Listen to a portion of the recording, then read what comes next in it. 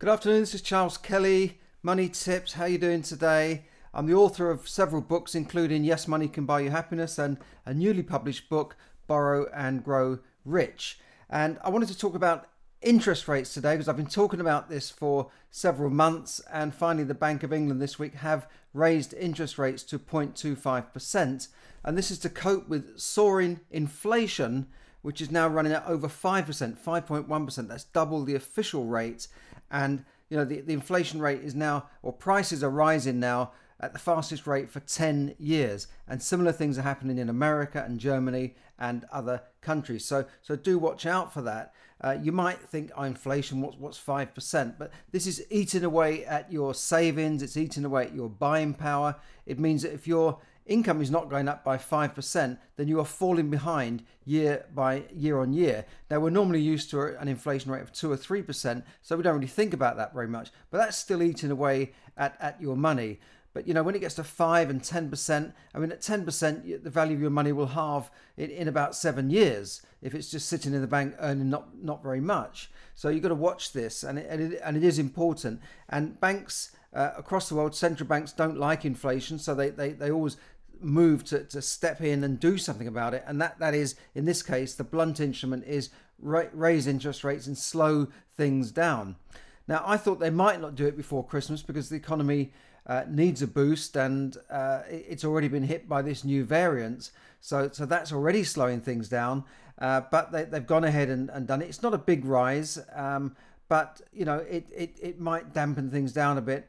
And this is the Bank of England, the Monetary Policy Committee. 8 out of 9 of the members voted to increase the rate despite the economy slowing down with this new variant, and the government have announced some measures which they haven't closed down hospitality, but they've more or less said to people, don't go out, in so many words. So a lot of people are cancelling bookings of office parties and that sort of thing. So it's really hitting the hospitality sector. I was in town this week in London, and things were very quiet. I met a few friends for a drink, and I thought, well, yeah, everywhere was going to be full. It was I can't remember what night. It was a midweek night, but I thought a lot of places would be full. But surprisingly enough, there were a lot of empty restaurants and bars there. It seemed very, very quiet to me, and even on the trains and that sort of, it did seem very, very quiet.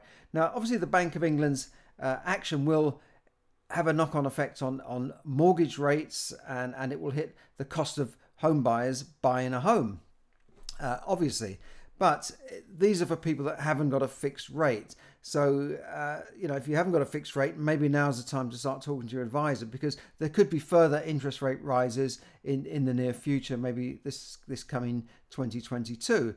But obviously it's going to affect things, particularly businesses with large loans, and if they're not fixed. But even if you're on a fixed rate, these rates in this country, we tend to have fixed rates between 2 and 5 years, sometimes a bit longer. And when they come up for renewal, that's when your cost of your mortgage can go up substantially if the lower fixed rate is no longer available. I had a fixed rate come up for renewal last year at a time when rates had already been dropped to the lowest level in history, and yet the bank still charged me more for my fixed rate. So what are they going to do now when rates have just gone up? I would imagine a lot of the good deals will be withdrawn, but you can still get some good fixed rate deals because interest rates are still at a reasonably low rate. They're still at near historical low rate, so you can still get a fixed rate if you're just on a variable rate right now. So we're talking about inflation then, running at 5.1%, the highest rate for over a decade, and double the bank's rate. And the Bank of England Governor Andrew Bailey expects inflation to rise to 6% early next year. Now, I know, and most of us do know, the real the real cost of living and the real cost of just basic things is rising much higher, I think, than the official inflation rate. I don't think of 5%. I'm thinking more like 10% myself, what I see. And just, I know you can give anecdotal examples of fuel and petrol and that sort of thing, but I suppose the government measures it over hundreds of items. But, for the items that we need on a day-to-day basis, there's been a sharp increase in wholesale gas prices, which, again, is not necessarily the fault of the government here. And that's driving inflation, fuel prices, and that's going to push up domestic energy bills this year for some people as much as 40%. And that's quite a big chunk of your household bills during the winter. And we know that inflation is rising everywhere, and these things have an effect on all businesses. If I talk to my local restaurant, he says, well, yeah, my transport costs have gone up, my raw materials, my food and my fuel and my cooking oil has all gone up in price by a lot more than 5%, sometimes in some cases 50 or 60%. So, we know that this is going to have a knock-on effect on everybody, and because they will have to pass on higher prices to their consumers. And I'm already seeing this. I'm seeing higher prices and smaller portions, smaller packages. So that's another way of increasing prices.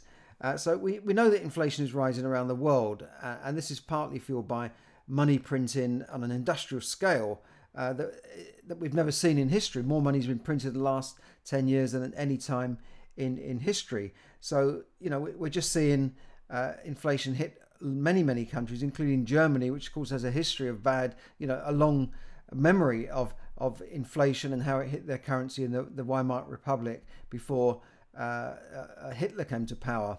So, they don't like inflation. They always will stamp on inflation. Now, the US official rate of inflation is 6.8%. That's the highest it's been for over a decade.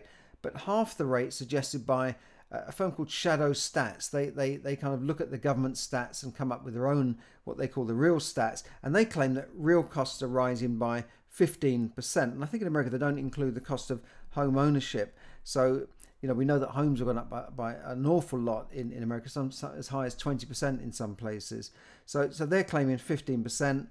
And, when it comes to the cost of buying home, as I said, rates are still at an historic low. I think it's unlikely to have a knee-jerk effect on property prices or demand unless rates go up in the future again. And the FT has recently reported that the Federal Reserve in America expects 3 interest rate rises next year. So that's not going to be much fun. And that's to combat their inflation. And yet the stock markets on that news went up. They actually went up on this announcement, even though there will be 3 interest rate rises coming in the next year. I don't quite understand that. But, I wouldn't panic yet with housing, and we just have to see how rates go. But if rates do go up to higher rates, then we could see a dampening of the housing market. That's been my experience in the past. When interest rates are high, housing can go down. But, there's a whole range of things you've got to take into account, like demand, like there's a shortage of housing in most countries with increasing population. Now, if you think to yourself, well, inflation is not going to affect me, interest rates are not going to affect me, I don't have a mortgage, I don't have loans, I don't have debts. Well, think again. Governments now owe trillions of dollars. I think the national debt in the UK is over 2 trillion. In America, I don't know what it is, 30 trillion. And then you've got the central banks as well in Europe and euros. Trillions of dollars, pounds, and euros are owed to bondholders. They will have to pay higher interest rates to service the debt that they have created by money printed and by buying all these bonds. So who's going to pay for that? Well, that's right, taxpayers. What's 0.25% of $100 trillion? It's a lot of money, right? I can't work that out in my head. Is it so many billion, 25 billion a year? Correct me if I'm wrong there. But we're all going to have to pay that in some way, and that's going to be through higher taxes, reduced services maybe. So and I know that savers now will welcome the higher rates. I was talking to someone the other day who has a lot of money sitting on deposit. She doesn't want to invest it in the stock market. She doesn't want to do anything with it. She's retired. Her standard of living is falling because the money is losing its buying power, and she's eating into the capital because she needs to spend. So people like her will welcome higher interest rates. So just a final warning before I move on now is don't get into debt this Christmas. Just a friendly warning to avoid spending money that you don't have and getting into debt this Christmas, especially with these higher rates on credit cards, which are coming soon. Credit card rates are scandalous. What, 16%, 18, 20, 30%, when base rates are like almost 0, 0.25% now. Yeah, big deal. But the banks have been charging, multiple times the base rates on which they can obtain money to people with credit cards and overdrafts. So just watch out for that one. One solution could be to hold a family truce and say, look, I can't do Christmas the way we used to do it. We'll have to have a truce on presents. Maybe we'll have some novelty presents for, a tenner each or 20 each or something like that. Or just opt out and say, look, I can't do it. I'm out. Don't get me anything. I won't get you anything. I think you can still have a good, fun Christmas without getting into debt and paying for it, maybe for the rest of next year. So just watch that. As usual, consult your financial advisor. Financial education is important. It's vital in any form of investing. In order to not only earn money and create money, but to keep it as well. So keep watching my free stuff. Like and subscribe these videos wherever you are watching it from, and spread the word, as they say. But I wanted to tell you one more quick thing about my new book launch, which is called Borrow and Grow Rich, and I've got a special offer for you. Now, I cover these things in a lot of financial education, which you can find in my book Borrow and Grow Rich. It's available on pre-order on Kindle right now. If you order that on Kindle, I'll give you a copy of this, a PDF copy of this, for free. If you send me the proof of that, I'll send you a free PDF of that. But I wanted to give you another special offer, which is I want to give away the first 2 chapters of the new book, Borrow and Grow Rich, for absolutely free. And you'll see a link there. You can get the link there, download chapters 1 and 2 for free, and get a taste of what I'm talking about. Because it's all very well trying to save and save and save, but you're very unlikely to get rich just by saving alone and economizing by alone. You need leverage. Most people get rich using leverage, and that's what I talk about in great detail in my book, Borrow and Grow Rich. Most of the people I know that are wealthy and super wealthy have done it using what they call OPM, other people's money, and using leverage. Leverage means, if you can't move that rock, I think it was Archimedes in ancient Greece, said that by getting a long pole, you get more leverage and you can move that heavy object. Well, that's why they use the term leverage as an analogy for borrowing money, for making it easier to get what you want and get it faster. It doesn't mean going out and getting into stupid debt to buy consumer goods. I'm talking about good debt as opposed to bad debt, which is buying presents for Christmas on credit cards that you can't afford.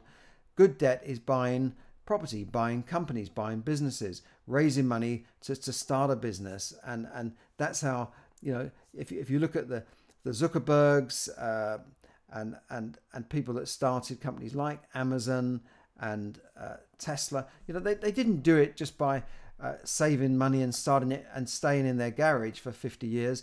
They did it eventually with institutional money, with money to give them that lift up. Same with Google. They couldn't have done it just, they might have been 2 college dropouts or whatever, but they couldn't have got to where they were without leverage and other people's money. So do have a look at that, and I wish you all well. Stay safe out there, and keep reading my free stuff, and do have a look at that free offer of the first 2 chapters free of my book, Borrow and Grow Rich. Thanks for listening, and bye for now.